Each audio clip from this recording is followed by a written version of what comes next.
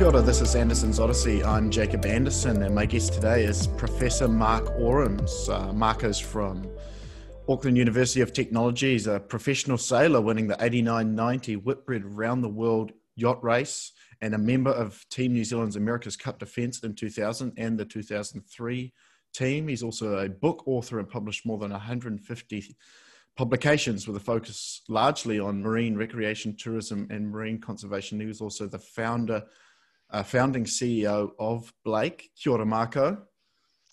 Tēnā koe, Jacob. Nice to chat to you. Yeah, thanks so much. It's great to see you.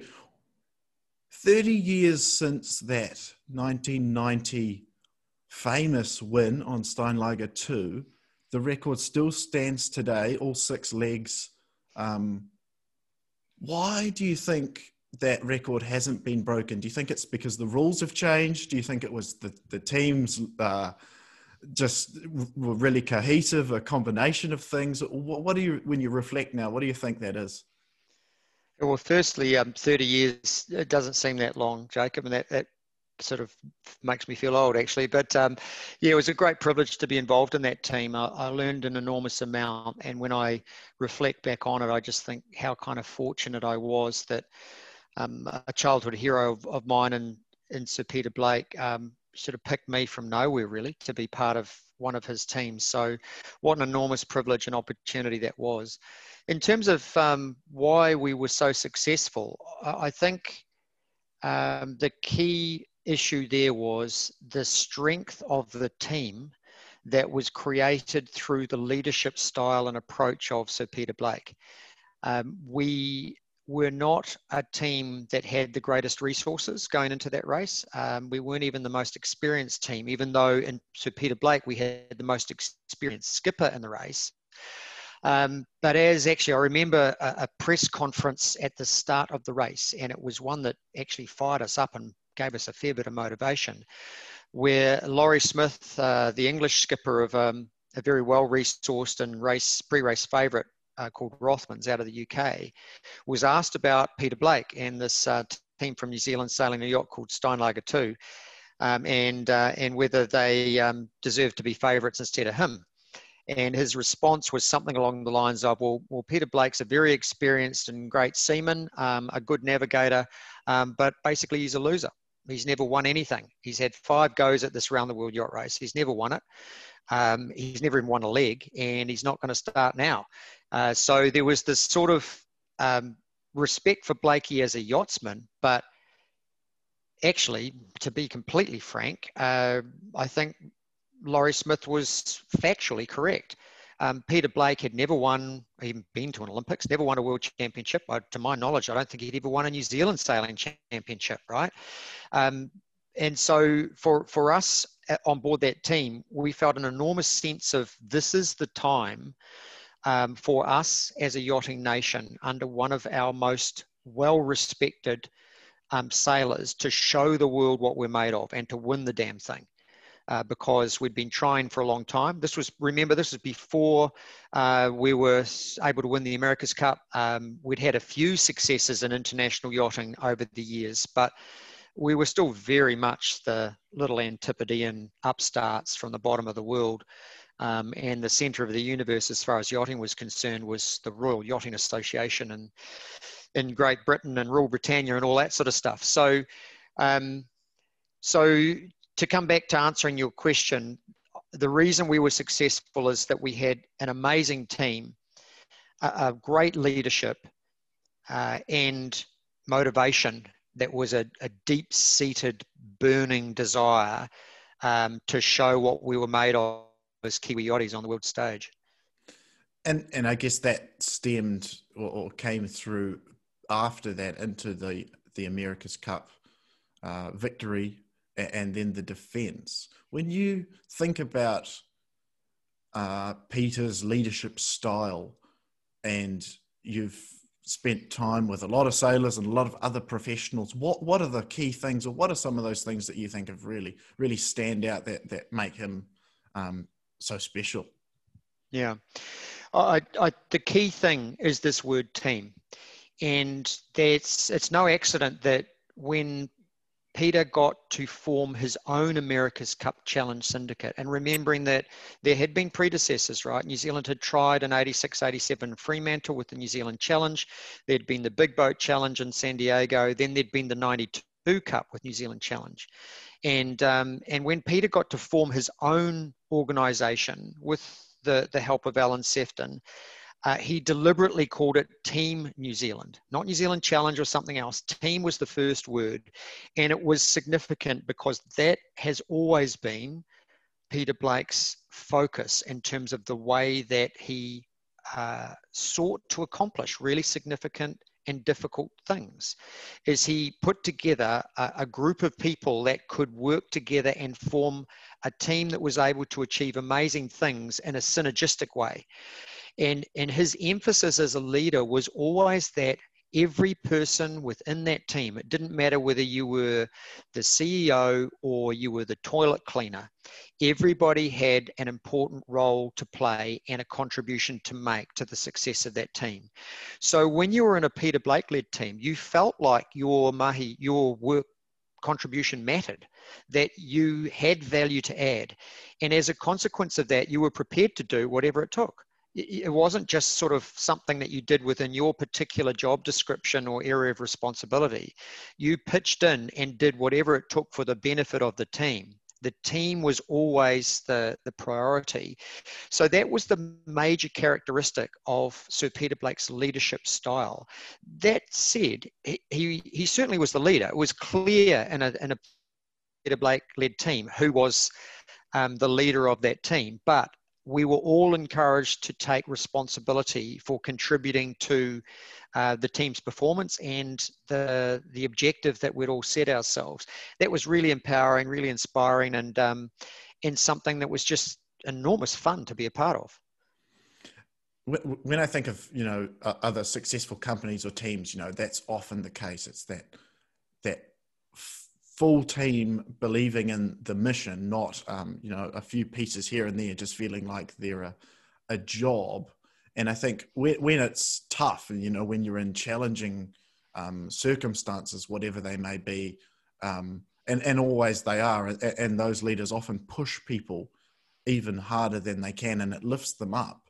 What are some of the examples or some of those really challenging moments or times where you thought, where there may have been other people in charge that may not have been able to kind of rally the troops or get things moving along again, or feel like everyone's back together and back on task?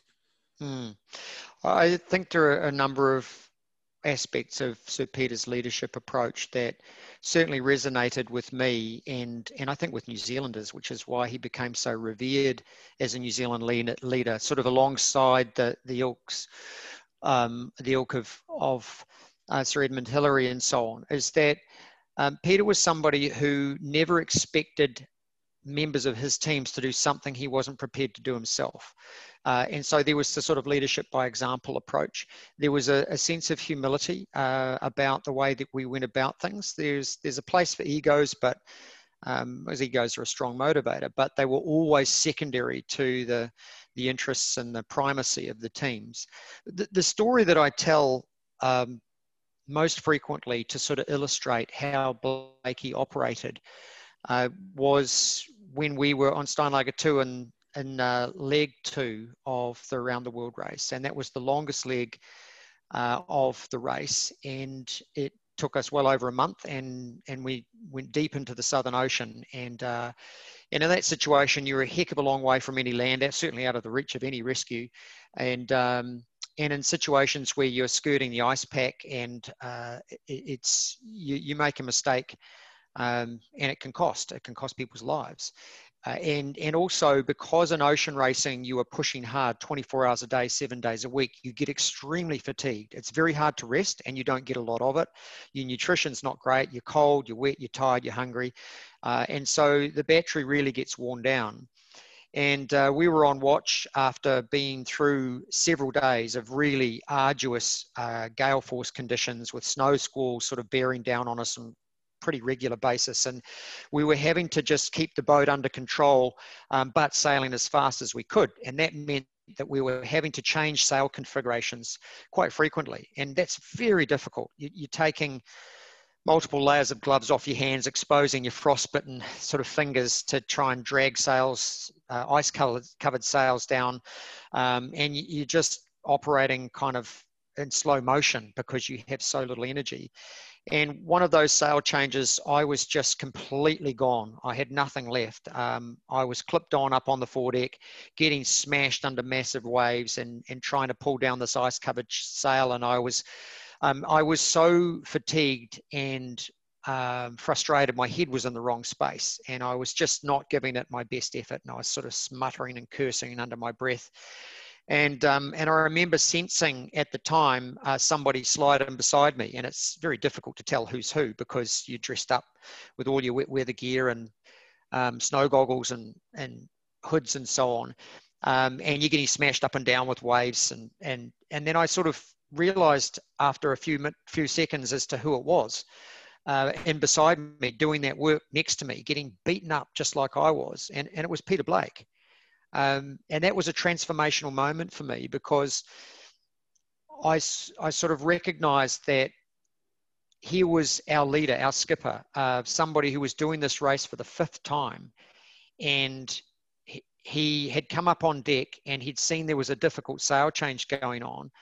And instead of sort of standing back like most leaders would have and started barking out orders or trying to gee people up verbally, he just instinctively clipped on, took his gloves off and got up there and got on with it and helped out. And so that was huge for me. And it was an exemplar of something I learned from Peter about his leadership style. And I've tried to adopt into my own approach to leadership. And that is that it's about deeds and not words. And it's not that words aren't important, but what you do is far more influential, particularly in a crisis. And particularly for New Zealanders, because I think we're naturally sort of skeptical about people who talk a good game, but don't actually do what they say, right? Hypocrisy, we smell a mile off. Peter wasn't like that at all. He was somebody who rolled his sleeves up and he got on with it when needed. And so that sort of approach to leadership is something that inspires you. It makes you feel like you want to give your absolute best for somebody who's prepared to do the hard stuff alongside you, even though that's actually not their primary role. So that's the story I tell about Blakey that to this day still guides my approach to leadership. When he obviously noticed things changing in the ocean and that kind of inspired him to start Blake Expeditions, it was effectively the same driver, wasn't it? You know, he wanted to do what he thought was the best, and he felt compelled to kind of do that. And that's where you see a lot of people as they go into try different things, that they carry over some of those skills. How do you think a lot of the leadership skills or things in professional sports and your experience in sailing can get transferred into everyday operations and other tasks? Well, I think if you're a sportswoman or sportsman and your sport brings you into close connection with nature, so that's not just sailing, other marine sports like surfing and racing waka armor or mountaineering or whitewater kayaking or these sorts of things, because natural settings are your competitive field or sporting ground, if you like. You come into contact with nature and you learn to respect it because the forces of nature influence your competitive outcome. And so having an understanding and respect for the forces of nature, learning how to use those forces of nature, or at least find a way to not have them compromise what you're trying to achieve, engenders a form of understanding and respect. And from that, often it also produces curiosity. You see a lot of things around you that make you curious. Why is this like this? For me, Aurora australis or Why do you see water spouts sort of going into the sky, sucking up enormous amounts of seawater in the doldrums? What are the doldrums? Why does that happen in the equatorial area? All of those sorts of things are natural, I think, curiosities that arise when you are interacting with nature as a sports person. And for some of us, when we start to see changes over a period of time, as Blakey did, that curiosity and that natural kind of intimacy and respect starts to form some concern about, well, things aren't the same as they used to be. Some of the things that I saw that were really special, I don't see very often anymore. And a recognition that some of the things that we are doing to our natural ecosystems and the areas that we enjoy as passionate outdoors sports people are being diminished, and that touches something in you. It's something that causes all kinds of emotions, outrage, anger. How can this be? I'll never forget. We were a long way in the South Atlantic Ocean. We were a long way from land, and in the middle of the night on watch, saw this glow in front of us that looked like the glow of a city, but knowing that there was no land within 500 miles, you think, well, it can't be so. So what's this glow all about? And as we got closer and closer, there were dozens and dozens of squid fishing boats with really, really bright lights over the side of these squid fishing boats. And they had hundreds and hundreds of conveyor belts with thousands and thousands of hooks over the side under these lights that were just pulling out squid by the hundreds of thousands every hour and flipping them into trenches that got sluiced down. And there was a big factory ship in the middle of all these dozens and dozens of squid boats as we sailed through them. And I can remember thinking as we went through, and we're still trying to sail fast, just seeing this and kind of how can our ocean sustain this kind of exploitation? How can it survive us as a species just destroying the base of a food chain like that, night after night, month after month, all over our ocean planet? And so that gets you. It's something that makes you kind of realize that we can't keep doing this and not suffer, cause damage that causes living things and our living planet to suffer. And Blakey had the same kind of experience. For him, it was albatross. That was the thing that got him, is that the albatross, these wonderful, majestic, wandering birds that for most ocean-going yachtsmen are sort of sacred and certainly something that you admire because you're struggling to stay upright in really outrageous conditions, and then soaring alongside you is this magnificent bird that looks so completely relaxed in those conditions that are life-threatening for you. You can't help but have admiration for their adaptations they have for that kind of extreme environment that they live in. And so for Blakey, like many other yachtsmen who'd seen just hundreds and hundreds of those during their early ocean voyages in the early 70s, to by the time we got through to the 1990s, only seeing a few a week, that was something that got Peter. It was something that said, this isn't right. We've got to do something about this. So I think that for many people who are involved in sport that's nature-based, this is something that just is a natural kind of sense of we care about this area because it's important to us, and then look what we're doing to it, and that's not right. So let's do something to try and turn that around. For a lot of people, they would never get the experience, or they would never make those deep connections because they're just not spending that much time out at sea or in some of these wild environments. We're seeing an increase in, well, I guess before COVID and before this year, we were starting to see this increase in people going out and an increase in experiences on the ocean. There is people doing more marine recreation than ever before.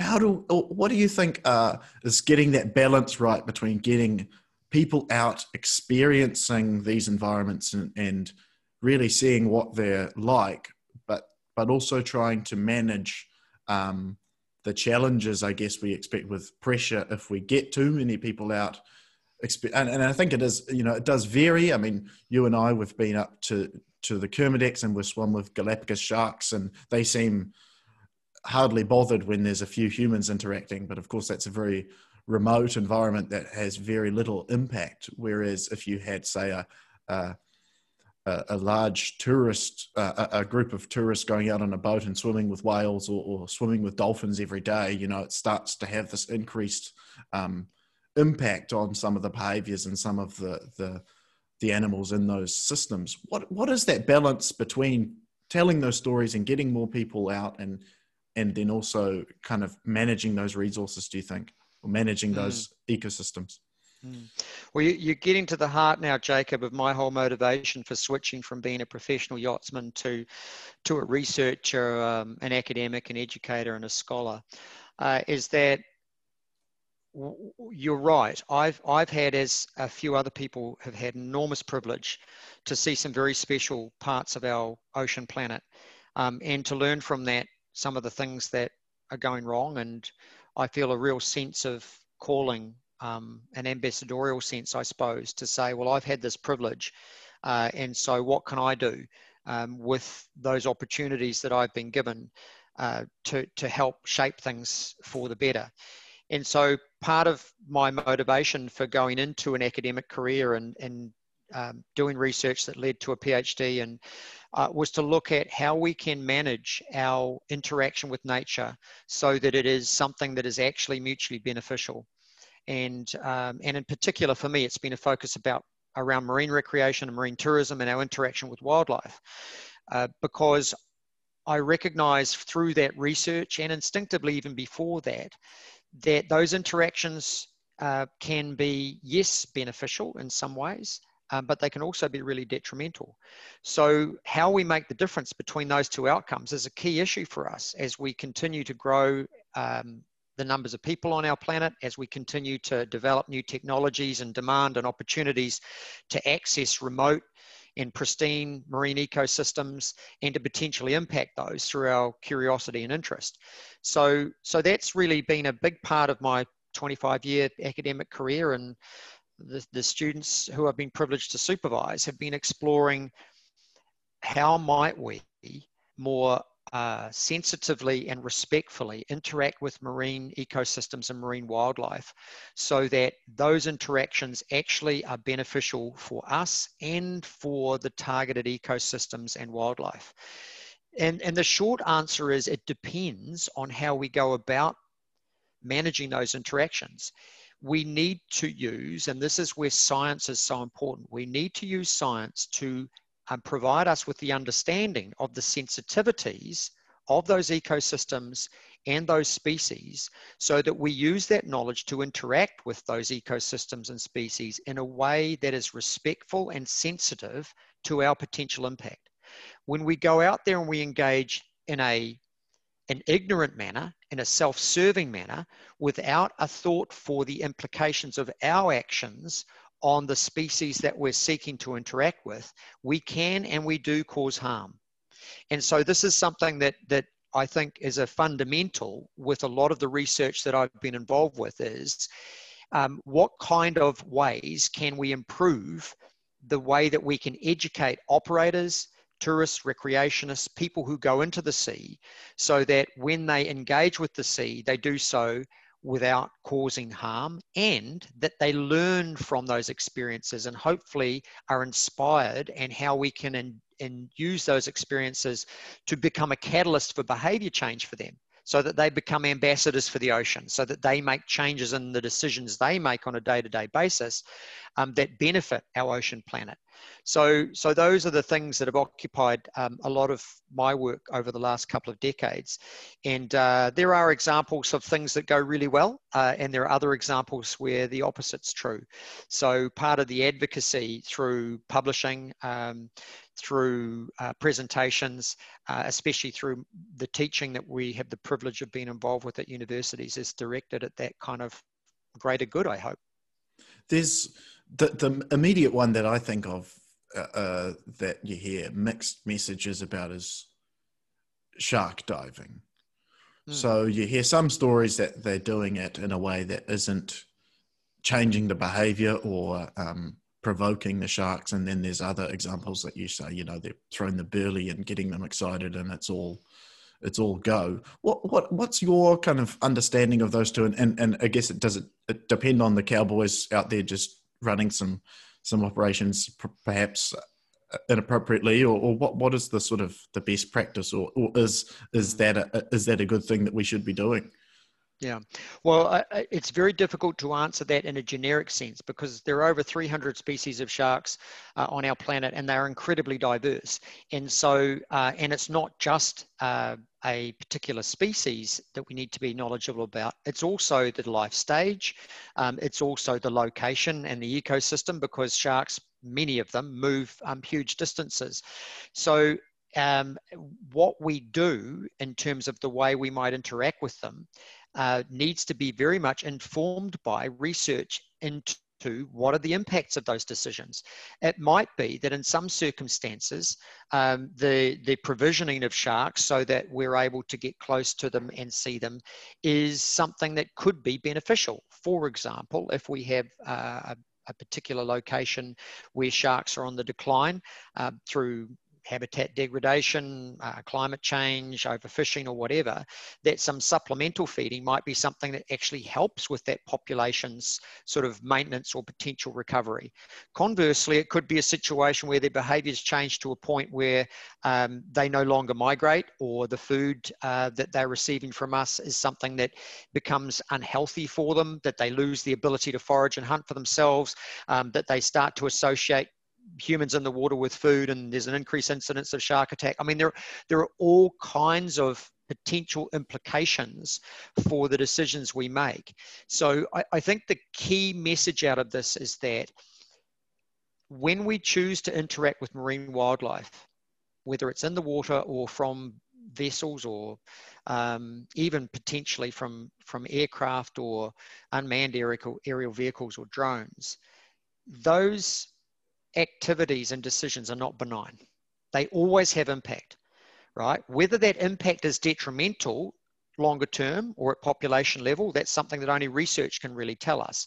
But when we do that research, we always find there's impact.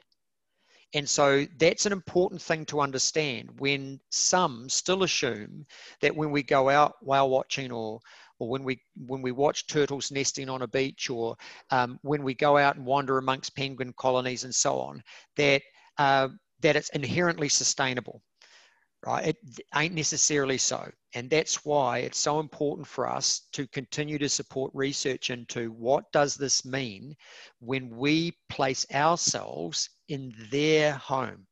And we seek to take photos, and we do all kinds of other things that we might think are really interesting, and in some cases think are respectful. But we need to be really careful that we're not just making this assumption that this is all okay and it's going to be fine, because there are too many examples now of that kind of assumption. One of my favorite sayings, assumption's the mother of all stuff-ups.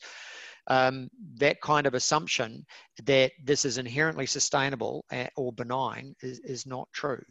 So that's again a call for the importance of research and research-informed decision-making around how we manage these interactions.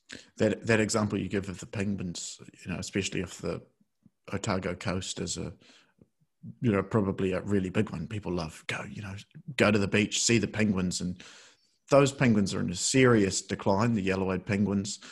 If and looking forward with, 30% protection being this science-based target, and if we can get some of these hope spots protected and we start to see improvements, that's going to become another really interesting question, where if we do start to see life bounce back and start to restore that balance, and sharks start to come back into New Zealand waters, and we start to see animals that we perhaps haven't seen, those interactions again will be really interesting, because even if there is a population that's going up perhaps, or we're starting to see something improving, that might also change some of the human behaviors there as well.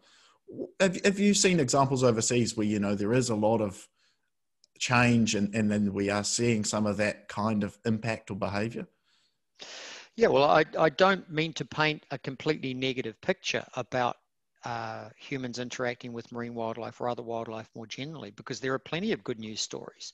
So just to come back to your point about the hoiho or yellow-eyed penguin before and their decline, the reason that we're able to create a level of public concern about that and support for what we might do to ensure that hoiho action is taken to ensure hoiho can reverse that decline is partially because of tourists and people going to see those hoiho on Otago Peninsula and elsewhere and saying, well, these are really cool animals. What an amazing marine bird. And so I'm prepared to contribute to the Yellow-eyed Penguin Trust, or I'm prepared to donate some time so I can get out here and do some replanting of coastal native forests so that there's or predator control. Or so there's a positive side to ecotourism or wildlife-based tourism when that creates a motivation for people to take action to benefit those targeted species.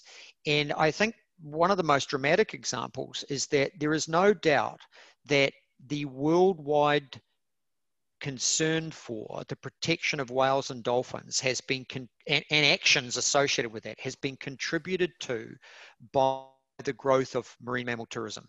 And people's ability to see dolphins in the wild has started to reveal to them that actually capturing them and putting them in tanks for our entertainment isn't an ethical thing to do. That when there is bycatch associated with tuna fishing, that this is not something that's acceptable to me, and I'm not going to buy this particular product when I know now that it contributes to the death of hundreds of thousands of dolphins in the Eastern Pacific. So I think that tourism can be a force for good when it is that catalyst for people to improve their understanding and change their decisions and behavior for the better. So that's the opportunity that it provides us. The examples that you asked for, there are numerous examples internationally, but there are examples locally as well. So internationally, what's really exciting, and this is worthwhile considering too in terms of the growth of tourism. So whale watching, commercial whale watching began in the late 1960s and certainly grew quite quickly through the 1980s. And there has been commercial whale watching on quite a large scale in places like Maui and Hawaii over the humpback whale breeding season over the winter, and also migratory grey whales up the coast of Baja California, California itself, Oregon, Washington states, and so on. And those populations, as has the population of humpback whales that migrates up the east and western coast of Australia, have had a massive comeback. I mean, the recovery has been dramatic. Even in the time I've been studying those kinds of animals, they've gone from somewhere around sort of in the 10,000 kind of mark now to the hundreds of thousands. And that is alongside of a massive growth of whale watching as a commercial tourism operation in those same locations. So the recovery can coexist with quite intensive tourism activity, but that tourism activity needs to be managed quite carefully. So it's interesting, for example, we haven't seen a similar comeback in New Zealand waters of humpback whales, and they were very frequent here prior to commercial whaling in the 1950s and 60s, but that's another story. So to come back to your point, there are examples of where we've made decisions that are beneficial for nature, and that some of those decisions have certainly been influenced by people's ability to go out and experience those wildlife in their natural habitats, and from that to draw a real concern for and passion for their conservation and their future. Yeah, I think I'm of the impression that having more people experience and learn ultimately means there's more champions when we get back to the mainland or wherever people are, and then we do see much better decision making and much better outcomes. And I don't think locking things up and keeping people away helps, because then there's just no understanding, and then there's poor management, and we continue to see the decline or the poor management that we've seen for the last 150 odd years or whatever. And that's a big part of what we do at Blake, as you know, is how we get more people out experiencing these environments, then going back into their communities and being real champions for change. And seems now more than ever we need that really good leadership in all aspects of society. What do you think are the real big challenge? And this we seem to be, especially now this year with COVID, it sort of seems like it's an inflection point in society, and we get to really pick a brand new path in a lot of ways. What do you think in the ocean space continue to be the challenges and the opportunities that we can work towards to really empower and inspire people to get that optimism and change we need in the next 10 years? Yeah, just to come back to your initial starting point about Blake. I mean, I'm enormously proud of Blake as an organisation, and I particularly thank people like you and Bhakti and others who've made really important contributions to it. Firstly, because it's personally important to me, and one of the reasons that I felt compelled to try and do what I could to get the organisation off the ground to honour Blakey. He was tragically taken at a time where we desperately needed the next Jacques Cousteau. And there's no doubt in my mind that that's what Blakey would have become for my children's generation, right? And our ocean planet really needed somebody to champion looking after it. And that's the double tragedy of losing Blakey when he was just starting on that really important mission. So for all those sponsors, staff, people who've participated and contributed into the programs that Blake's run, I really want to just acknowledge and say thank you for that work, because it has been the best way to honour Peter's memory. And the thing that he would have wanted is that for opportunities, especially for young people, to learn about the marine environment, to take action for its betterment and conservation. And that's what he dedicated the rest of his life to. And so we picked up that kind of mantle and tried at Blake to continue on with that as best we're able. So that's something I'm very proud of. I hope you are too. And I hope everybody else associated with Blake feels that sense of purpose and that sense of satisfaction in doing what we can through Blake. To come to your second sort of part of your question, and that's what are the priorities now? What can we do now? Unfortunately, the challenge associated with the degradation of the health of our oceans remains. And we have significant challenges that certainly Blakey saw and initiated thinking and concern and action about, that have continued on and become greater challenges now. So those are obvious things like climate change and overfishing and ocean plastics and habitat degradation, nearshore sedimentation. You can list off a whole bunch of them, and that can feel quite depressing, quite distressing, and almost too big. Right? What can we do about it as a group of a few hundred, perhaps a few thousand people down here in New Zealand? Well, we can do our bit. We can do the best we can is what we can do. Where are the priorities? I could still continue to think, when we look back on all of the things we've done which have benefited nature and the health of our planet, for me, certainly in the top three, and probably for me, number one would be our decision by very enlightened and passionate people who were champions for nature to set aside significant areas of high quality natural environments as protected areas, as parks, to say, these places are too special. We will not exploit them. We will not cut down trees or mine them. We will set them aside in perpetuity for the benefit of nature and for people to enjoy nature. So the national park movement, which began in the 1800s and continued on, has become a global phenomenon, has been no doubt an extremely important contributor to the health and functioning of our planet and people's understanding and passion for nature. If you think about, if we didn't have those significant areas of protection, we'd be in deep, deep trouble.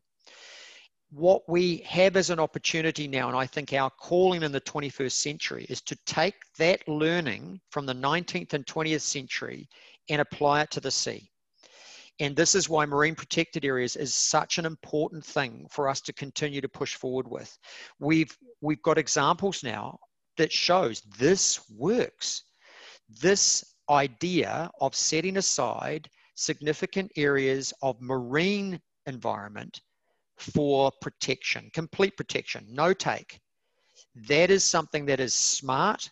It is long-term, absolutely an important thing for us to do, not just for the health and functioning of our planet and nature, but actually to support fisheries and other things that sustain people's food sources and livelihoods. So if we were to push forward with one thing, for me, it would be that. Marine protected areas, significant marine protected areas. In the same way as we are now extremely proud of Fiordland National Park, Tongariro National Park, overseas iconic places like Yosemite and Yellowstone, we need to have those places like that in the sea. We need more places like that in our sea. And that's where people like myself and others as sort of ocean ambassadors, I think, can continue to try and advocate for that and push it forward. We're moving the needle slowly, but we've got a lot more work to do. Yeah, it's a very slow burn, it seems. And I think that's where there's so much opportunity. You know, the amount of people that visit and enjoy Goat Island is just a small example of what large spaces restored and having crayfish back, having large snapper apex predators back in those environments, then gives people a sense of hope. This can get better if we do protect these large spaces. You know, we get spillover as well outside of those spaces, so we can still fish sustainably and perhaps have larger stocks than we have today. The amazing thing, and I ask people this all the time, is how much marine protection do you think there is? And they might say, 5, 10, 20%. And we have this. There's a fantastic image, and it's just 30% protection on land and less than 1% in New Zealand, less than 1%. And most people have no idea. And you're absolutely right. It's about having these conversations and getting people engaged and excited and knowing what protected areas can look like and the benefits that they offer and the optimistic and exciting future that we can look forward to, not this kind of overfished and degraded system that I guess we've become a little bit too comfortable with, and our baselines shifted beyond what really is normal. Yeah, that slow creep. I mean, here's the cool thing about, and I love the example of the Cape Rodney-Okakari Marine Reserve or Goat Island Marine Reserve, because it's not just been a good thing for nature and for recreation, it's been a good thing for business as well. If you ask the people at the Lee Sawmill Cafe whether the Goat Island Marine Reserve is good for them, they'd say, oh, hell yeah. That's where most of their business comes from, right? And so hospitality, the local snorkeling and dive shops, even the local dairy where people are going to stop by and get a milkshake on their way home, hopefully without a plastic straw as well, by the way. We've got to get rid of those things. All of that's the win-win associated with this sort of stuff, is that we actually not only have something which is beneficial for nature, and for people to enjoy it, it can be good for business also. So we're not saying we have to sacrifice one thing to have another, which is what many people tend to sort of portray protection of marine resources as, that we've got to give something up to get something else. Well, actually, we don't. We just need to think of it differently and to think longer term and beyond our own personal self-interest. Michael, I think that's a fantastic point and a great way to finish our conversation. Do you have anything you want to add or finish up with? Well, I think one of the key aspects that I've been focusing on, and students and others in more recent times, is how can we convert our interaction with nature, and in many cases, this, as a consequence, increased motivation to do something about it. And change sort of attitudes. How do we convert that into significant behavior change? How do we have people who visit a marine reserve and go snorkeling snorkeling and see all those wonderful fish make decisions when they go home to live differently, as opposed to just, well, that was great, and to slip back into the same old habits. So that connection between the experience of nature and then a decision to make more responsible decisions, to have a lifestyle which is more respectful of nature and our impact on it. That's the key piece, I think, that needs more attention at the moment, is that conversion. And that's where I think we can learn a lot from social marketing, from political scientists, from other social scientists as well, because many of us who have a background in marine science continue to kind of point out the problem, continue to show we've got more evidence of problems here and degradation. We need to do something about it. And I see marine scientists, colleagues, get increasingly frustrated about, why isn't this changing when for 30 years I've told you that this habitat or this species is on its way to extinction? And I think that the naivety in that is that they're trained in a particular area and they don't understand that what we need to look at is what shapes people's behavior. And that's social science, that's economics, that's psychology and sociology. And so for me, I've found myself increasingly drawn into social sciences to think about how might we be smart about how we can use these experiences of nature to shape people's decisions and behavior. How might that manifest itself in a change in the political process, or in buying habits, or in the decisions people make about products that they use or don't use? So that for me is a really important next piece to focus on, as opposed to what I see now, and I don't mean to disrespect the many colleagues who've dedicated their lives to understanding climate science and climate change. But quite frankly, we know climate change is a problem. To throw more money at understanding more intricacies of the problem doesn't solve it.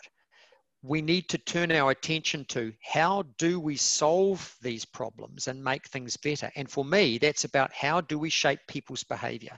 So that I would sort of do a pitch, I suppose, or an advocacy for the importance of social science in contributing to positive conservation outcomes for the benefit of our planet and all living things who depend on it, including our species.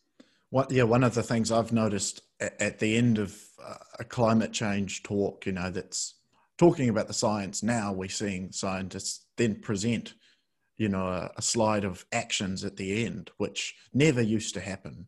And I wonder if in all natural sciences or fields where we're seeing challenges, that it starts to become part of the talk. At the end of the talk, they then talk about the action part, not just the nature of the problem.